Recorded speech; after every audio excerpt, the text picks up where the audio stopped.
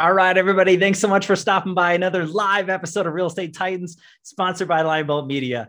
I'm your host, Greg Fowler, traveling throughout the marketplace, interviewing the top real estate professionals in our field, essentially gathering insight, inspiration, really drives and motivates these top producers above and beyond everybody else in what I'd like to consider a real estate titan. Now, our very special guest and featured titan for today, all the way on the East Coast in beautiful New York, none other than Lindsay Barton Barrett. Now, Lindsay, it's an honor and a pleasure to have you on the show. I'm super thrilled that you took the time. I know you're extremely busy, so thank you so much. It's an honor. Thank you for having me. I'm happy to be here.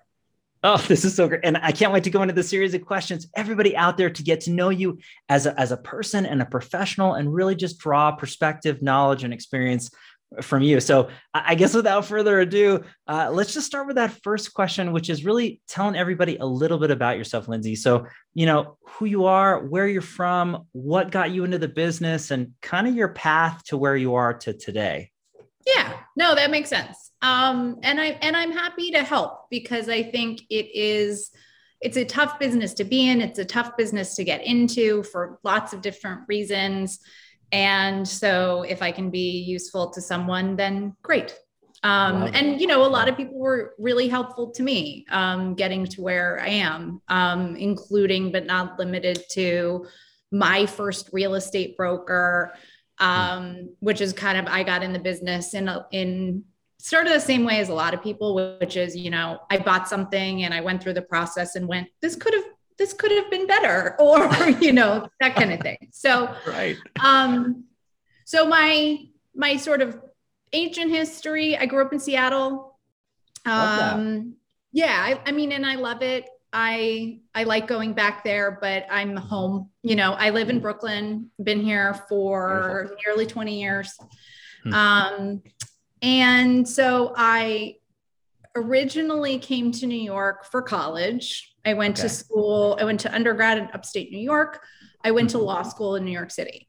So I graduated from law school not knowing exactly what direction I wanted to go. And I wanted to practice, but I wasn't totally sure. And I always really had a penchant for real estate. Like I loved real estate, but law school, as you've heard, they teach you how to think like a lawyer, not to be a lawyer. Interesting. So yeah, not always as sort of everyday practical as you'd like it to be. So I started practicing at a corporate firm. I realized buying my first apartment, the real estate was really what I was interested in. I liked it because it was tangible. I love real estate. I love design. And I then lateraled to another firm and worked in their real estate group. Wow. And then I pretty quickly realized that big law firm life in New York was not my calling. Got it. And, I'm going to take it for granted that the partners at my old law firm are not watching this, but in retrospect, I'm grateful that I ended up where I was because it got me to move on more quickly than I might have otherwise. And yeah, I mean, I loved real estate and I enjoyed what I was doing, but there were moments when I would be working with a partner, working with a client, and our clients would come to us and they would have put together a deal that they were excited about. And these were typically not, I want to buy a house down the street. It was, we're going to renegotiate a partnership agreement to, expand the size of this condo project. We're going to do, these were bigger deals and really smart people, at the top of their game. And they were coming to us and saying, okay, we want to do this deal, meeting of the minds, help, we got to paper it. Wow. And there was usually a broker, whether it was an investment banker or a commercial real estate broker, there was usually a broker in the transaction. And I realized pretty quickly that that was the role that I wanted to play because I realized that I was sitting in the position of, okay, you guys are very smart. you've done this before, you've been successful, but now here's all the reasons you shouldn't do this. And here's all the things that like, we're going to say you have to have in place, even though you didn't necessarily want them, because we're here to kind of protect you and bill. And so I got to a point where I realized I wanted to be bringing people together. And I wanted to be, instead of kind of taking things that were working, and believe me, I have the utmost respect for the profession of law. I go to many a closing where every single person in the room is a lawyer. And, my lawyers, the lawyers who I work with are, I'll say my most critical partners. They're the people who sometimes I really have to work with on a tough deal to get to the end. And, maybe the broker is out of town or difficult to work with. And then I need to call in the lawyer. And so I think lawyers are an imperative piece of the process. And in New York City, I would say they are more involved in transactions than a lot of other markets. I know there are other markets where lawyers don't even step into the fray and brokers write contracts and all of that stuff. That's not the way it happens in New York. And so lawyers are important. Lawyers are critically important. It wasn't what I wanted to do. And so I realized that pretty quickly. And I worked with a commercial real estate broker on a transaction very soon after I moved. And he kind of said to me, you should be a broker. And I thought, maybe I should. And so that's basically how it started. And I got my license. And now I really hope the partners who I work for aren't listening, because I was moonlighting as a broker while working at a very big and prestigious law firm in New York City. Unreal. And it was in the very early days of BlackBerrys. So I would be sitting in a partner's office and they would say, I need you to stay till 9:00 tonight to work on something. And I'd have somebody texting me going, we really want to see this apartment. And I'd have to say, well, I really can't. I have a commitment. And so, and that kind of segues in some ways into what I think is a big part of what I've been able to help other people with. And one of the reasons I've been successful is I realized very quickly, it is not a part-time job. It is not a hobby. It is not like something you do for friends. But, and for some people it is, for some people it is. But at the end of the day, if you want to make a living and if you want to grow as a person and professionally, it's a job. It's a real job. Yeah. So, 100%. It requires, whether you're trying to build your business where your job is building your business, or whether you're trying to service your clients, in which case that's probably the job, or some combination of the two. It's a real job. And there's a lot of different ways to do it. There's no one way to do it, which is one of the reasons I love it also, is it's not the kind of job, kind of like working in a corporate law firm, where necessarily you have to like take your life and your personality and put it in the drawer from 9 to 7. And then, and then you can like fly your freak flag later. Yeah. Like you can be who you are, and not every client wants the same broker. It's such a personal process, which is, again, one of the things I love about it. But because of that, you can be a real person. So, But Lindsay, as you're going through everything, this is absolutely incredible. And you're just painting the picture of, your progression through your life and, from Washington State to New York and then law school, and then really finding out quickly that that's not the direction that you want to go, and being involved in real estate.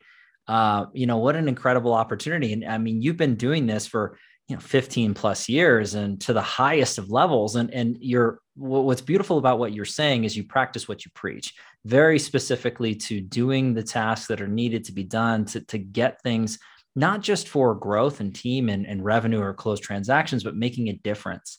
And I would love to dive a little bit deeper into, you painted that picture of moonlighting, and I just kind of put myself like in the room with you, you know, and you're on your BlackBerry having these conversations. And I thought, what got you completely out of law? So what was that transition like for you? And then let's get to a little bit of the process of where you are to today. I guess I want to know a little bit more about that. It's just fascinating. Yeah, and that's fair. And I think, and it's interesting because it's a conversation that I have with people often. In fact, I was speaking with a client of mine today who is somebody who I worked with at my very first law firm. And sorry, am I still on? Don't know how to turn it off really. It's all good. This is live, everybody. Yeah, exactly. So I said to her, and she's sort of at a turning point in her life where I'm not going to use her name, so I don't think she'll mind. You know, she was recently divorced and they sold their townhouse, and she's deciding whether or not to buy an apartment. And she's kind of like starting fresh with a new life and a new pool of money. And I said, you know, the way I got to where I am now, honestly, is very much that practice what you preach, which is I bought, and I know this sounds absurd maybe to people who don't live in New York City, but I bought my first apartment for $400,000 with a 10% down payment. So I saved up. I had a high income because I was a lawyer. I had no money. I got some from parents. So I bought my first apartment. I was extremely fortunate to be able to do that. But I then, you know, I refinanced, which was how I had the sort of nest egg that I needed to stay in the business and not make any money for a while. And then, you know, ultimately I sold that apartment. We took the proceeds. We bought a new apartment. We took the proceeds. I bought the house that I'm sitting in now. And suffice it to say, it's probably worth a lot more than $400,000. So I would say probably. Yeah. So it's, you know, I believe in it, you know, and in addition to that, I ran a company with my ex-husband. He is a developer and architect. Okay. So it's sort of sad. On our very first date, we talked about doing this, and we ultimately did. And so that I've sort of touched on the business in a lot of different aspects, and that has helped just in terms of my knowledge base and the ability to talk to developers in a different way. But what really got me out was that it was figuring out how to do it in a responsible way that I could actually afford to continue to live. And, you know, okay, where is that money coming from? And it ultimately came from refinancing my apartment. Wow. And that was 2001 or 2002. And I really figured out what firm I wanted to work for and figured out how to sort of get my foot in the door. And admittedly, the first person I talked to did not hire me. And I'm not sure why, whatever. Their loss. Yeah, whatever. And I went to somebody else and I started at Corcoran in 2003. And it was an amazing, you know, I was there for 12 years. I've been at probably the 3 largest real estate companies in New York City. Okay. You know, it is a business where people move around. For sure. You know, and there's that's a whole other topic, frankly.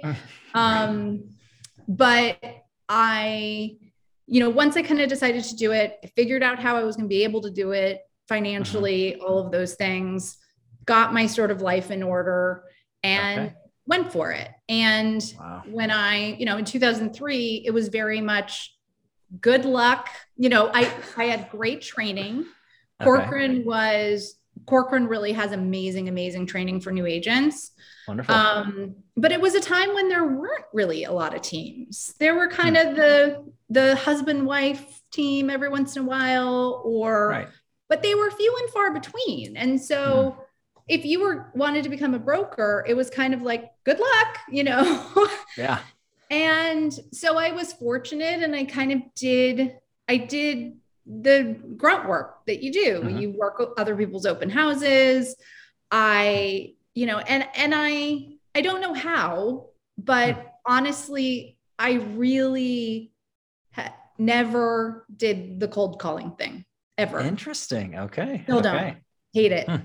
So I love that. Yeah, I guess and I think it was, I worked a lot of open houses for other brokers.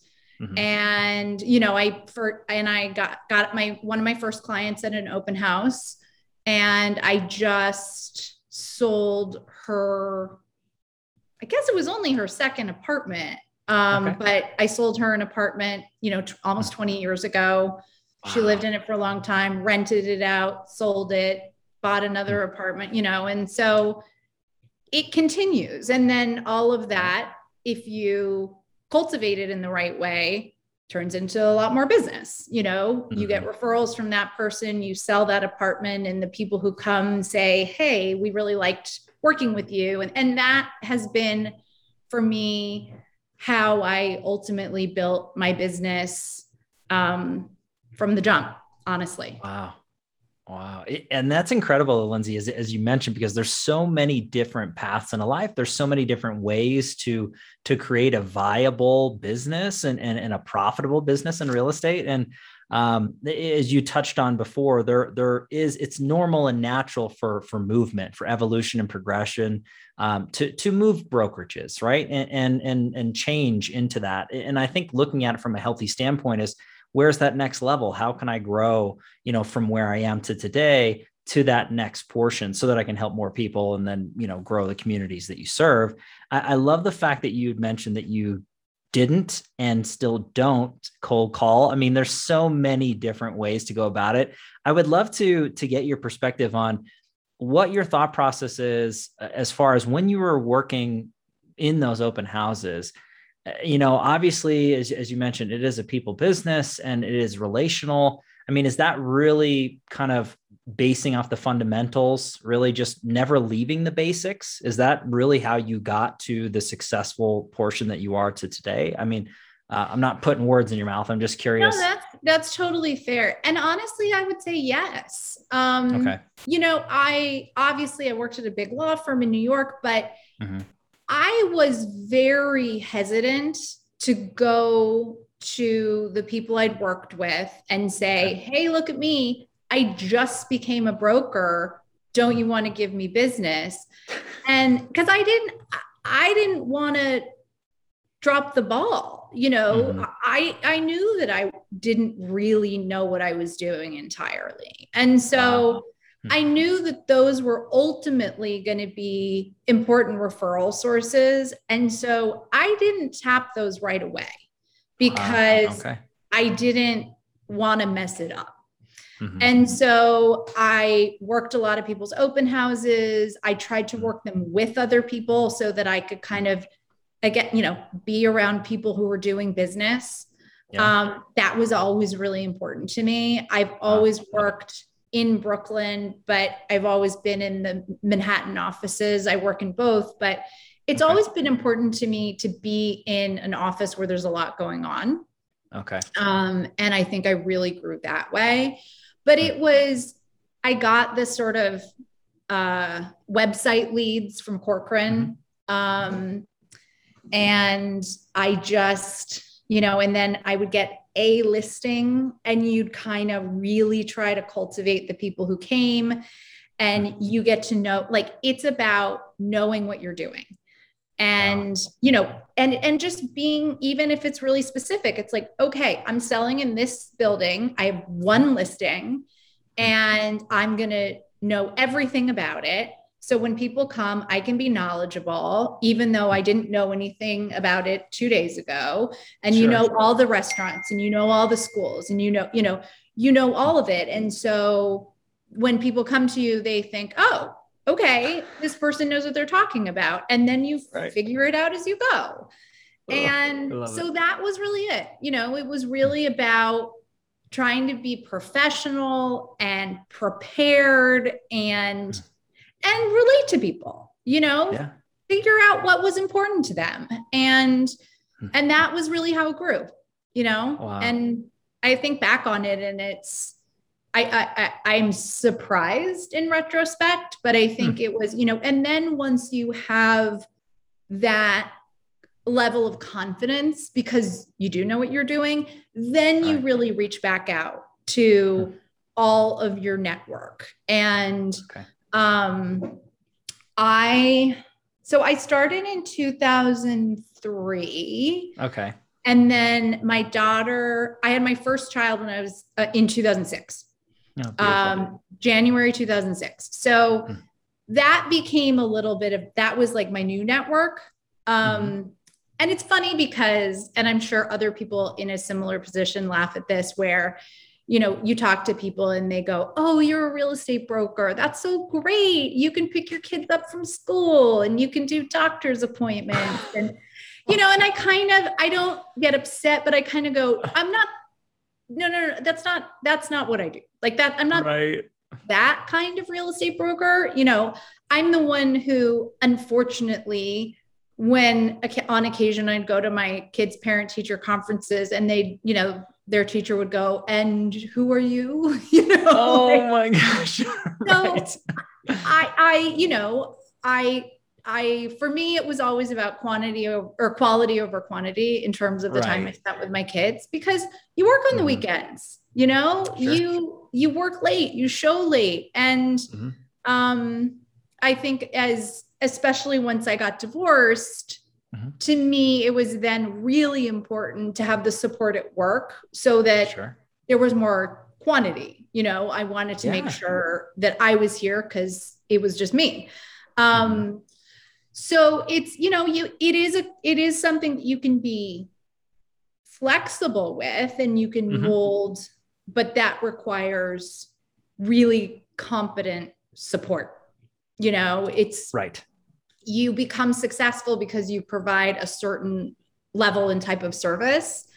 And you can't just then go, okay, well, now I'm going to change course and I'm not going to provide that level of service. I'm available on, Mondays, Wednesdays, and Fridays. Like you can't, you can't do that. And so for me, that was the impetus to start a team. And, and I will say, my very first manager, who really started the training program at Corcoran, he was amazing. And he said to me right after I gave birth, I think, or maybe right before, he said, you need an assistant. And I said, you're crazy. What are you talking about? I don't need an assistant. And I didn't want an assistant. Like, I'm not a control freak, but when you do it yourself, you know what it looks like before it goes out the door. That if it's messed up, you messed it up, and so that's always, I've really been very independent from, as my parents would say, a very early age. I love it. And so I didn't want an assistant. And he said, you need an assistant. And he helped me find one. And it changed everything for me. Wow. And I say that to other people. I mentor people from time to time. And when people get to that sort of turning point where they find they're too busy even to respond to their clients, that's not acceptable. And that's when you need help.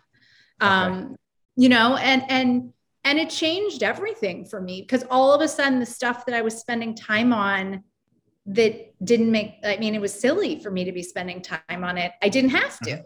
And it liberated me to really engage again with my clients and do the things that I enjoyed doing and not necessarily the stuff that doesn't, and it all matters, but that Right. wasn't, that was silly. And so Sure. every time in my career that I've added a really high quality team member, my business has taken off. Wow. So okay. It's important, and like we were talking about briefly ahead of time, there's lots of different teams. There's lots of different models, and all of them are, all of them have their merits.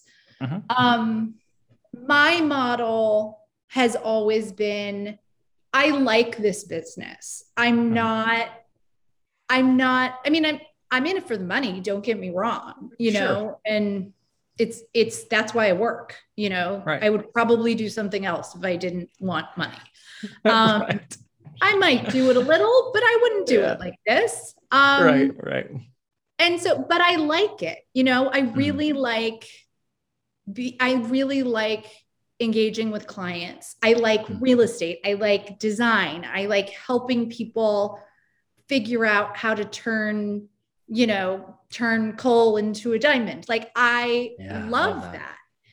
And so for me, building my team wasn't about necessarily training other people to go out and do what I do.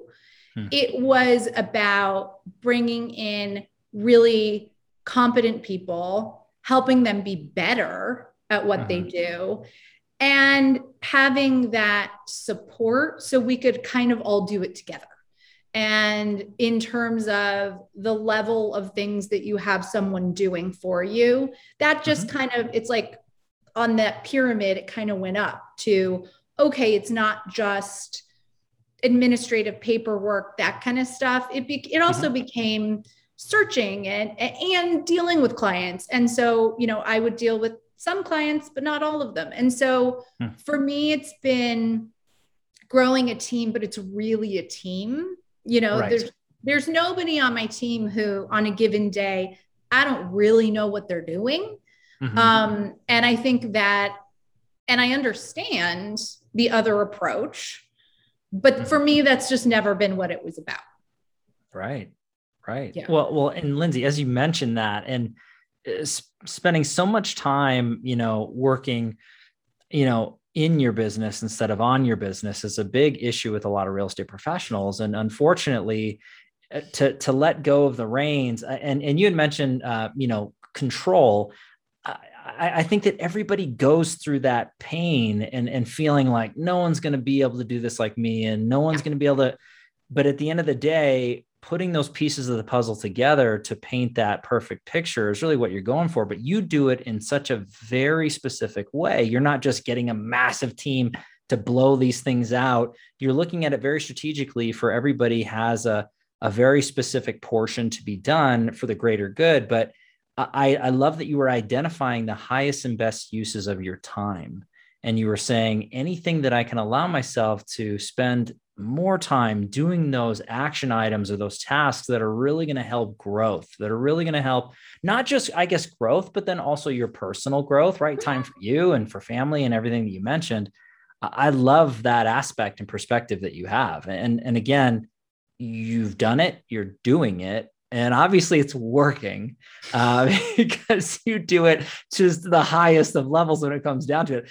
And sometimes, I'm sure you probably get asked this all the time, but do you ever sleep? It's just one of those things where business just keeps going. And to your point, when you get to a certain level, as you have gone and then some, it's hard to kind of pull that back and say, well, right now I'm only going to work the Monday, Wednesday, Friday, this time. So, you've really figured something out really special. And I'm just glad that people are able to hear that from you directly. And it just blows my mind. But with the team though, specifically, I mean, you're growing. And with that, I mean, correct me if I'm wrong, but what's the next steps for the team look like? And is there levels of expansion internally? I would love to address that, just with you and see what's going on there. Yeah, I for sure. And one of the things that I love about the business is I was having a conversation with somebody about this yesterday. It is not remotely a zero-sum game. You know, it's one of the few industries where your competitors are also your collaborators. Oof, and love so that. It's, you know, you can kind of, you know, I pitch against the same people all the time. Well, I also do deals with them all the time. And so, you know, it's really figuring out how there's enough business to go around. And, you know, obviously when you're desperate for that next commission check, it's really hard to feel that way. Right. And I think that's one thing that's critically important too. And I don't know, you know, you can't fake that really, but it's important. Like you can't want to deal any more than your clients do, or you're a bad broker. Like, so it's, you know, what I do appreciate is if somebody comes along, even if I'm not necessarily at a point where I feel like, okay, now is when I really need to grow, there may be a place for that person, because they may make connections for you that you never would have had. And you may be able to help them create something they wouldn't have been able to do on their own. And so it is a business where, even the way that I kind of do it, where we're really all working together, it's not this sort of independent situation. If somebody comes in the door and they have the right attitude and the right sort of aptitude and want to kind of work their connections, there's a place. Wow. And so I love that. I will say right now, I think so many professionals in so many industries, my biggest struggle is finding really good people who want to be on my team. I've been really, really fortunate. And, you know, in years past, I've had some incredible people work with me.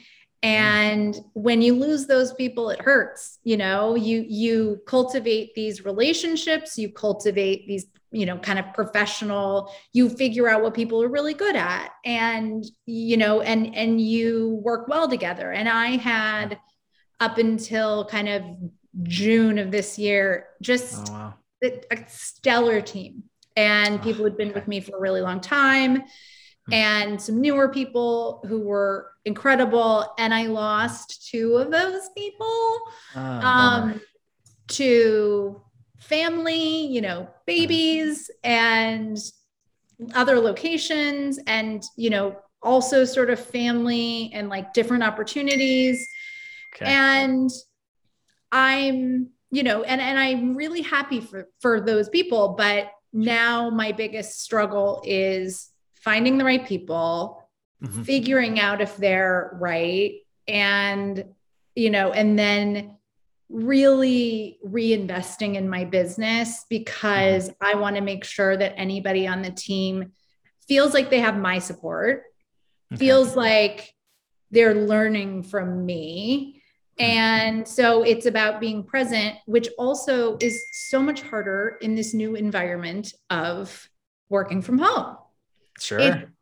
I was listening to another podcast, The Argument on NPR, really great.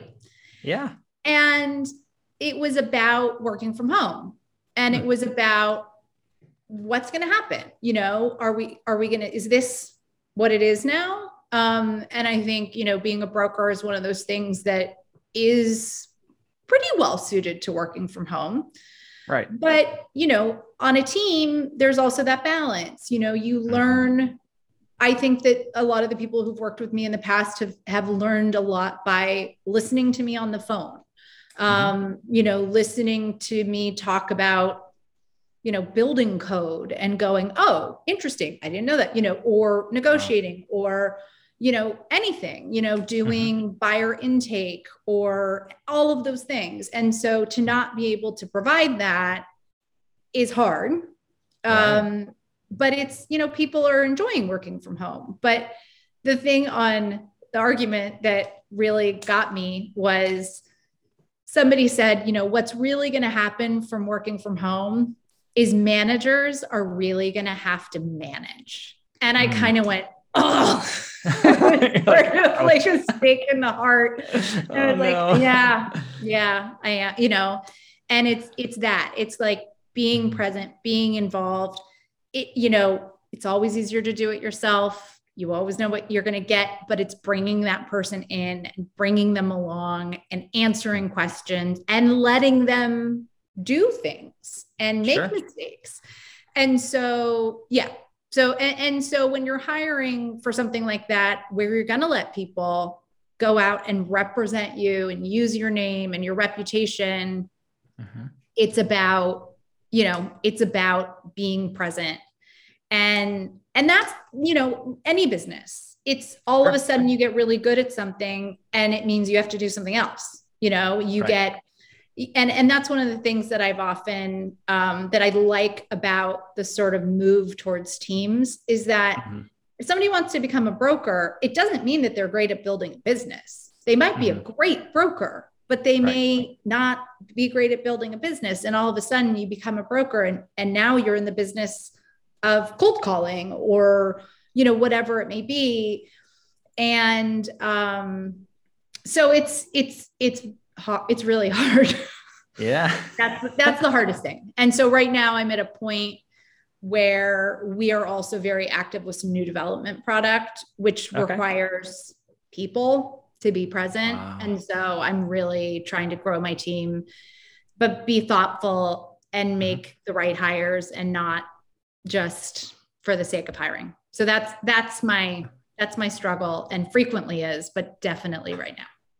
Yeah. But Lindsay, when you're talking about that, I know the other, brokers or anybody who has a team of any size, feels some of that pain when they're pouring their hearts and their minds and to help guide and train and make the people around them greater. And then opportunities come up and people do come and go. And that's no fault of the leader, right? And leadership. Yeah. It's people have to make decisions and that's understandable. But then, to kind of fill those shoes or that void, if you will, that I can only imagine the difficulty that comes, but the right people always come into the life as long as the opportunity is there. And by any means, I mean, as far as I'm concerned, anybody who's involved in your life and your world has got to be blessed just to be around that. And I can imagine the conversations that you have, as you mentioned, you being on the phone, you communicating with clients and getting deals done, just being in the room with you, soaking that up. I mean, that's what people don't tend to understand is that's a true mentorship opportunity. And it doesn't matter what part of your life or your career you're in, you can always learn from others. And the fact of the matter is you're willing to share and to give and really provide that is a huge thing for anybody to take their business to another level. Everything that we've been going on with in 2020 and in 2021, completely understand that. And, having conversations with, teams and individuals all over the world in real estate. I mean, I hear that from different places and perspectives and, but the teams are growing. Business is moving. And to your point, there's plenty of business to go around for everyone. And, it's just a wonderful industry and a wonderful time, despite everything that everybody's been going through. But that to me blows my mind. And Lindsay, I do want to go to this particular part because everybody tunes in to Titans because they really want to soak up greatness. They want to learn from the best and brightest. And a question that comes up time and time again from so many of the audience is really asking this question. If you could look back at your career thus far and pick or choose one or two things that you implemented or really saw the growth of that needle moving in a big way, and you shared incredible stuff already. So you can go down the same vein that you were already going down in multitudes, or it can be completely different. But anything that you would advise anybody who's watching now live with us or listening after the fact to grow, what did that look like for you into your life? That you really saw that effect of doing something or implementing something and changing it.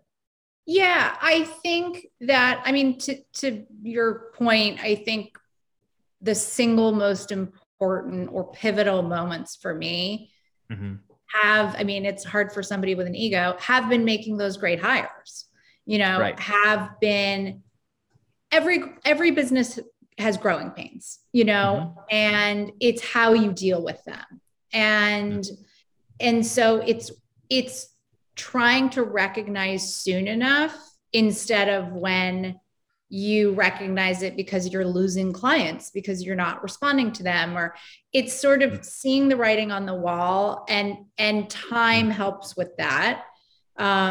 Like age and experience, that you kind of see, okay, I'm feeling frenzied. And so that means I'm going to get to a point where I'm not delivering the level of service. I need help. And so it's getting that help. And one of the biggest things I've also learned, and like I've said, is it's also dedicating the time to that business related to that employee or team member so that they can be effective.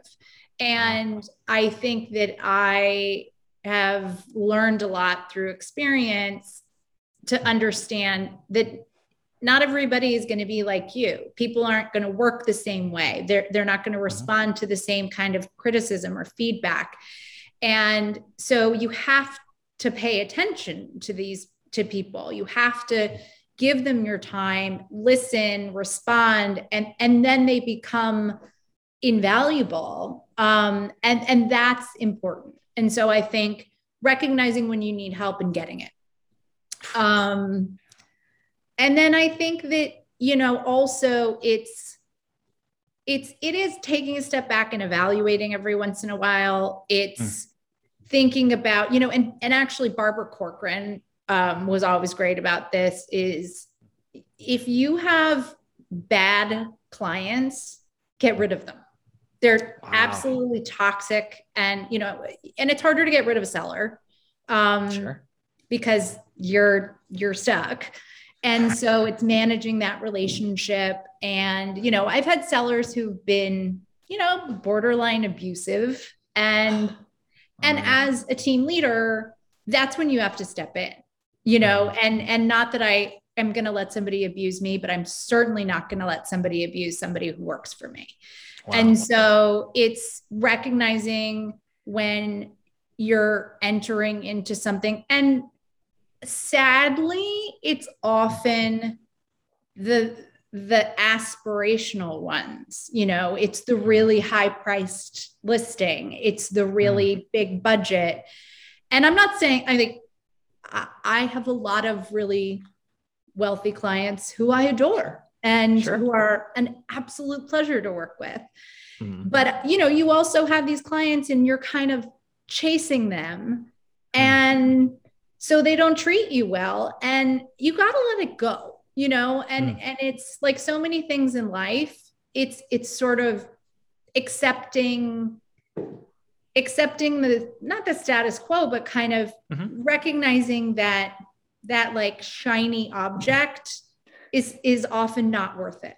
And, and the other thing I think I've had this experience, if you like lose a listing because you don't, like, that's not a client you want to be involved with, what that also does is it liberates all the time that you were spending on that listing and all the energy that you were lying awake at night going, God, he's so, like, how do I deal with this better? Let it, if you let it go, it gives you the time to really seize on other opportunities, figure out what you would rather be doing. So that's a huge one. If you have clients who are just sucking your time and energy and positivity, get rid of them. Oh, wow. I mean, Lindsay, when you, but to your point though, that's, I would agree, easier said than done for so many people. But at the same time, there's so many people that are tuning in right now that hit them right in the heart and in the head. Yeah. And it logically, it makes sense, but you got to take that leap of faith and understanding that, look, this isn't right for a lot of different reasons, but your point about freeing that time, don't think of it as a loss. Think of that as a gain, and to say, hey, this wasn't right. I'm going to find the right opportunity. I'm going to find that right client. And boy, I think that's a perspective, as you mentioned, with professionalism and time frame and age, as it goes through seasonality through the business, you start to see those things. But there's so many people that they live based off of other people's, lives and perspectives. And you can cut certain learning curves out. You don't have to stick your hand in the flame to know it can burn you every time. Yeah. But it's nice to learn from people who've been there, done that, bought the t-shirt. And that's why the audience loves just hearing the stories and perspectives and those pieces of advice that have taken years to gain in multiple transactions and ups and downs in a life and in a career and markets. And Lindsay, I mean, you're just an absolute wealth of knowledge. And I know we're just scratching the surface into everything that you do and more, but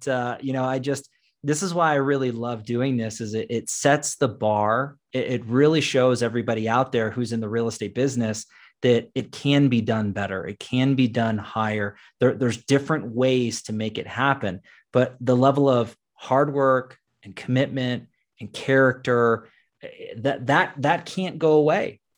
It's got to be there. And you wouldn't be who you are or where you are today without all those things and then some, Lindsay. So I just can't thank you enough for taking the time to do this. And I don't want to cut you short or anything that way, but is there any other piece or anything you want to mention before we wrap this up? This has been an incredible episode.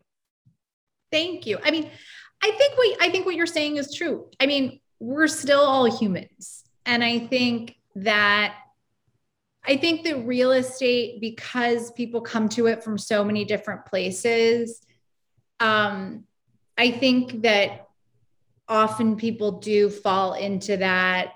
And I think coaching is incredibly valuable in lots of different ways. And there's lots of ways to do it.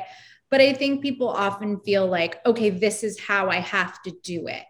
I'm told that I have to go to this seminar and I have to do X number of calls every day. You're still a human being, and you get to choose your path, and yeah, if you're not making money, you may have to tweak it, but there's no one right way to do things. People are going to tell you have to, have this social presence, and that's where you're going to build business. And for some people, it's incredibly successful. And for some people, it's, I have an Instagram presence minimally. My kids are very impressed with the number of followers I have, but their perspective is a little off. And I don't have many, but it's, there are different ways to do it. And I think that, I think it's important for people to understand that all these people who have big businesses do it in different ways. And, and I feel like in some ways living in New York City, I'm cheating a little bit because obviously the price points are a lot higher. But I also kind of realized when my career first started picking up, or kind of whatever you want to call it, which was probably in the middle of the recession. It was 2008, I think, when we shifted, we saw that things were changing, and we really recommended to all of our clients that they drop prices. And I think we did it sooner than other people. And because of that, we had a lot of activity at our listings, which meant we picked up tons of buyers. And that was when I think my kind of career trajectory changed, was probably in 2008.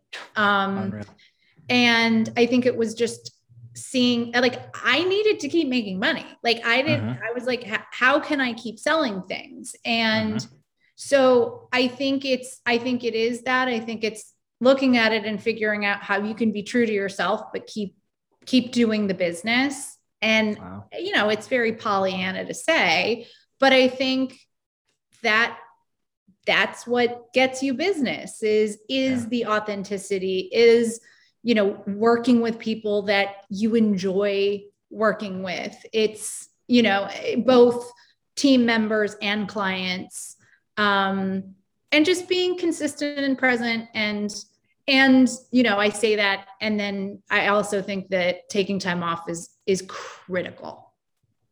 Okay. It's a job where you get no time off. I have I do a lot of local business. Mhm. And so I can't walk down the street without seeing clients. So I used to be a big yoga practitioner before a variety of injuries that I'm hopefully coming back from. But, I had 3 clients who went to my regular Saturday yoga class. And, Wow. and so take real breaks. It's so important. And time, go as far as you can. So there's the biggest time difference possible. So you have to be gone. I went to India for 3 weeks in 2019. Thank God, because I got there. Yeah. And that was the best growth experience in some way, personally for me, as a sort of the lesson of letting go, and for my team in terms of the lesson of getting it done. I wasn't there. If they needed to talk to me at 3:00 in the afternoon, they were not going to do that. And so they had to figure it out. And I came back and I saw a lot of things that I would have done really differently, but they were fine. And, and it was such a growth experience for everyone on my team. And now if I want to turn my phone off for 2 days, I might do that. I probably won't, but I might, You could. Yeah, I could probably. So, yeah. So that's, those are sort of nebulous lessons, but hopefully valuable. Hugely valuable. And when you're talking about it, once again, I think that there's so many memes that are out there, and it's the real estate professional and it's their friend. And it says something like going on vacation with a realtor, and the realtor's on their phone in the water and the friend's looking at it. But there's so many times where you're right. You need, I think balance is the wrong word. I think having harmony, I think, is the right way to go about it. And so many high performers in so many different businesses, they're wildly out of whack when it comes to that harmony or balance. They're getting to a place in their life for a reason. And when you focus on one thing, unfortunately, it takes focus off of something else. And whether that's relationships, religion, health, business, all those things. So I think that advice is crucial. How often do you recommend doing that as far as getting away, cutting out? I mean, what's the perfect scenario if you could base one off of for anybody out there who that really hits them? I think for me, I have taken advantage. Sorry, my cat's doing something of the cyclical nature of the business. It is, and I think other places that don't have seasons the way New York does, and I'm talking about weather. Sure. It's a little different. I mean, obviously the spring is going to be really busy anywhere because you have families moving so that they can be somewhere when their kids start school in September or August. Right. And so the spring is going to be busy. But I always go away for Christmas. I cherish national holidays like nothing you can believe, because I can put my phone down and, nobody's going to expect, even if they're having a real estate emergency on Thanksgiving, that I'm going to pick up my phone. And so I cherish those. I do try to go away on the sort of holiday weekends. Okay. But I also, I take an international trip with my daughter every year. We were in Greece for a week in August. And you just got to stick to it. The minute you cancel a vacation for something, it's going to fall apart. Yikes. Wow. I mean, I really I remember my very first listing. I was so, I was so excited. I canceled a vacation to do it. And and I didn't have the listing fully executed, but it was done deal. We were putting it on the market. I took photos, and then I will admit it was a lawyer who totally over lawyered the listing agreement. And my manager looked at me and said, "I'm not signing this. He's, like, this is not a person. If anything goes wrong, we're going to have a problem. And I'm doing you a favor and I'm not signing this. And I canceled my vacation. I didn't get the listing. I took the photos. I was pissed off. Like, just, and I've come back early from vacations for things like, yeah, do your best to take care of yourself. And the vacations are about recharging, so that you can come back fresh. You can see, you can put the crossword puzzle down and then come back the next day. And all of a sudden the thing that was, so frustrating, it light bulb. And so that's critical. So do it, everybody's different. Some people, a weekend away is great. Some people, they need a week and a half, and you kind of got to figure it out and what's realistic based on family situations and all of that. But I love that. And really to put your priorities in perspective and stick to that calendar. If it's in there, there's so many conversations that I've had very similar into multiple aspects of your life. I mean, if it's not really set time aside, we're going to find something to fill it with. Yep. So it's just a bizarre world that the real estate world is in. And just on final note, in my thought process, I love that you had mentioned when you had looked at it from certain perspectives of the consumer, and they base it off of, oh gosh, you have time to take the kids here and to do this. And it's like, it's so flexible. To me, it's a huge misconception to the masses, right? The audience who's tuning in, the realtors, lenders, builders, developers. I mean, this is not geared towards the consumer, but when I mention it, it's just so comical to me. They just have no idea. And no disrespect to any, HGTV or Bravo TV stars. We've had them on the show. We love you guys. But at the same time, it's clouded the judgment of reality for consumers into what you guys do on a daily basis. And the adage that I was told years ago, which I thought was fascinating, it's like a duck on water, and it's graceful and smooth, and everybody's, wow, look at that. But then underneath, just moving really fast, and the consumer just doesn't see the pedaling and the movement and everything that you guys do to get it done. They just see the smooth, graceful duck. And I just find that fascinating. Again, once again, another true pro has just mentioned the consumer behavior. I don't know how you adjust that. I don't know how that gets changed. Maybe showing more of that side of it and not so much the graceful pieces. I don't know. I mean, it's just interesting for sure. Yeah. And I think it's interesting that that's all taken off, because it is, there are parts of it that are a production. And so that's the sexy part. That's the part that people are excited about. But like any production, whether it's a restaurant, whether it's an event, whether it's, a play, like what you see is beautiful and choreographed.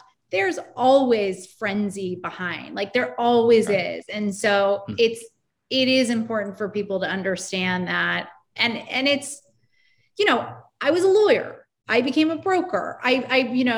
There's no shortage of joke books to cover everything I've done. And I get that. But it is, it is hard. And, I don't want to be negative, but I will say, I think that it is hard, and brokers have a bad reputation. And unfortunately, for a reason, I think that, I have so many colleagues who I respect so much, and I could not do my job without the people I work with. And that includes all the co-brokers that I work with every day, and I respect, and we work well together. But unfortunately, it is a path where there's a very low barrier to entry. I think there is a certain element of sort of puffery that people engage in, especially now as it's become this kind of spectacle. And it's unfortunate. And so I think the more people can just be honest and real and back things up and give people information and be honest about, people get upset if they show up at an open house and you're still putting flowers in a vase. Well, how do you think the flowers got there?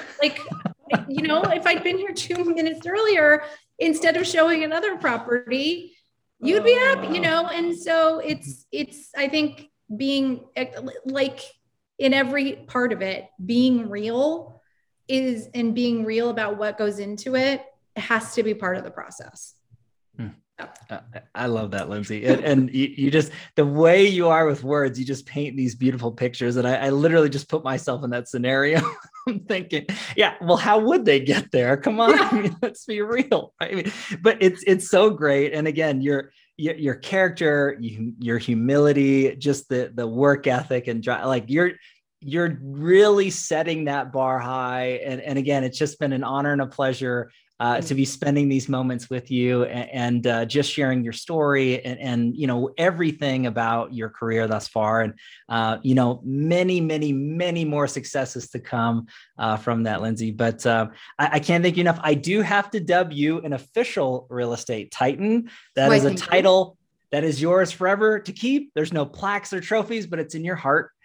So no one can ever take that away from you. But Lindsay, thank you so much. Seriously. Thank you. This was great. This was awesome. Thanks. Love it. And everybody, thank you as always for your time and attention, your love and support. If you like your Doing Real Estate Titans, don't forget to like, subscribe. You know what to do at this point. I do have to give our sponsor a quick shout out, Lion Bolt Media. If you are in real estate and you're looking to grow your digital presence when it comes to really market saturation, lead generation, conversion, please visit lionboltmedia.com. We're live here every Tuesday afternoon, a different Titan, a different location. We'll catch everybody in the next live episode of Real Estate Titans. Take care. Thanks, Lindsay.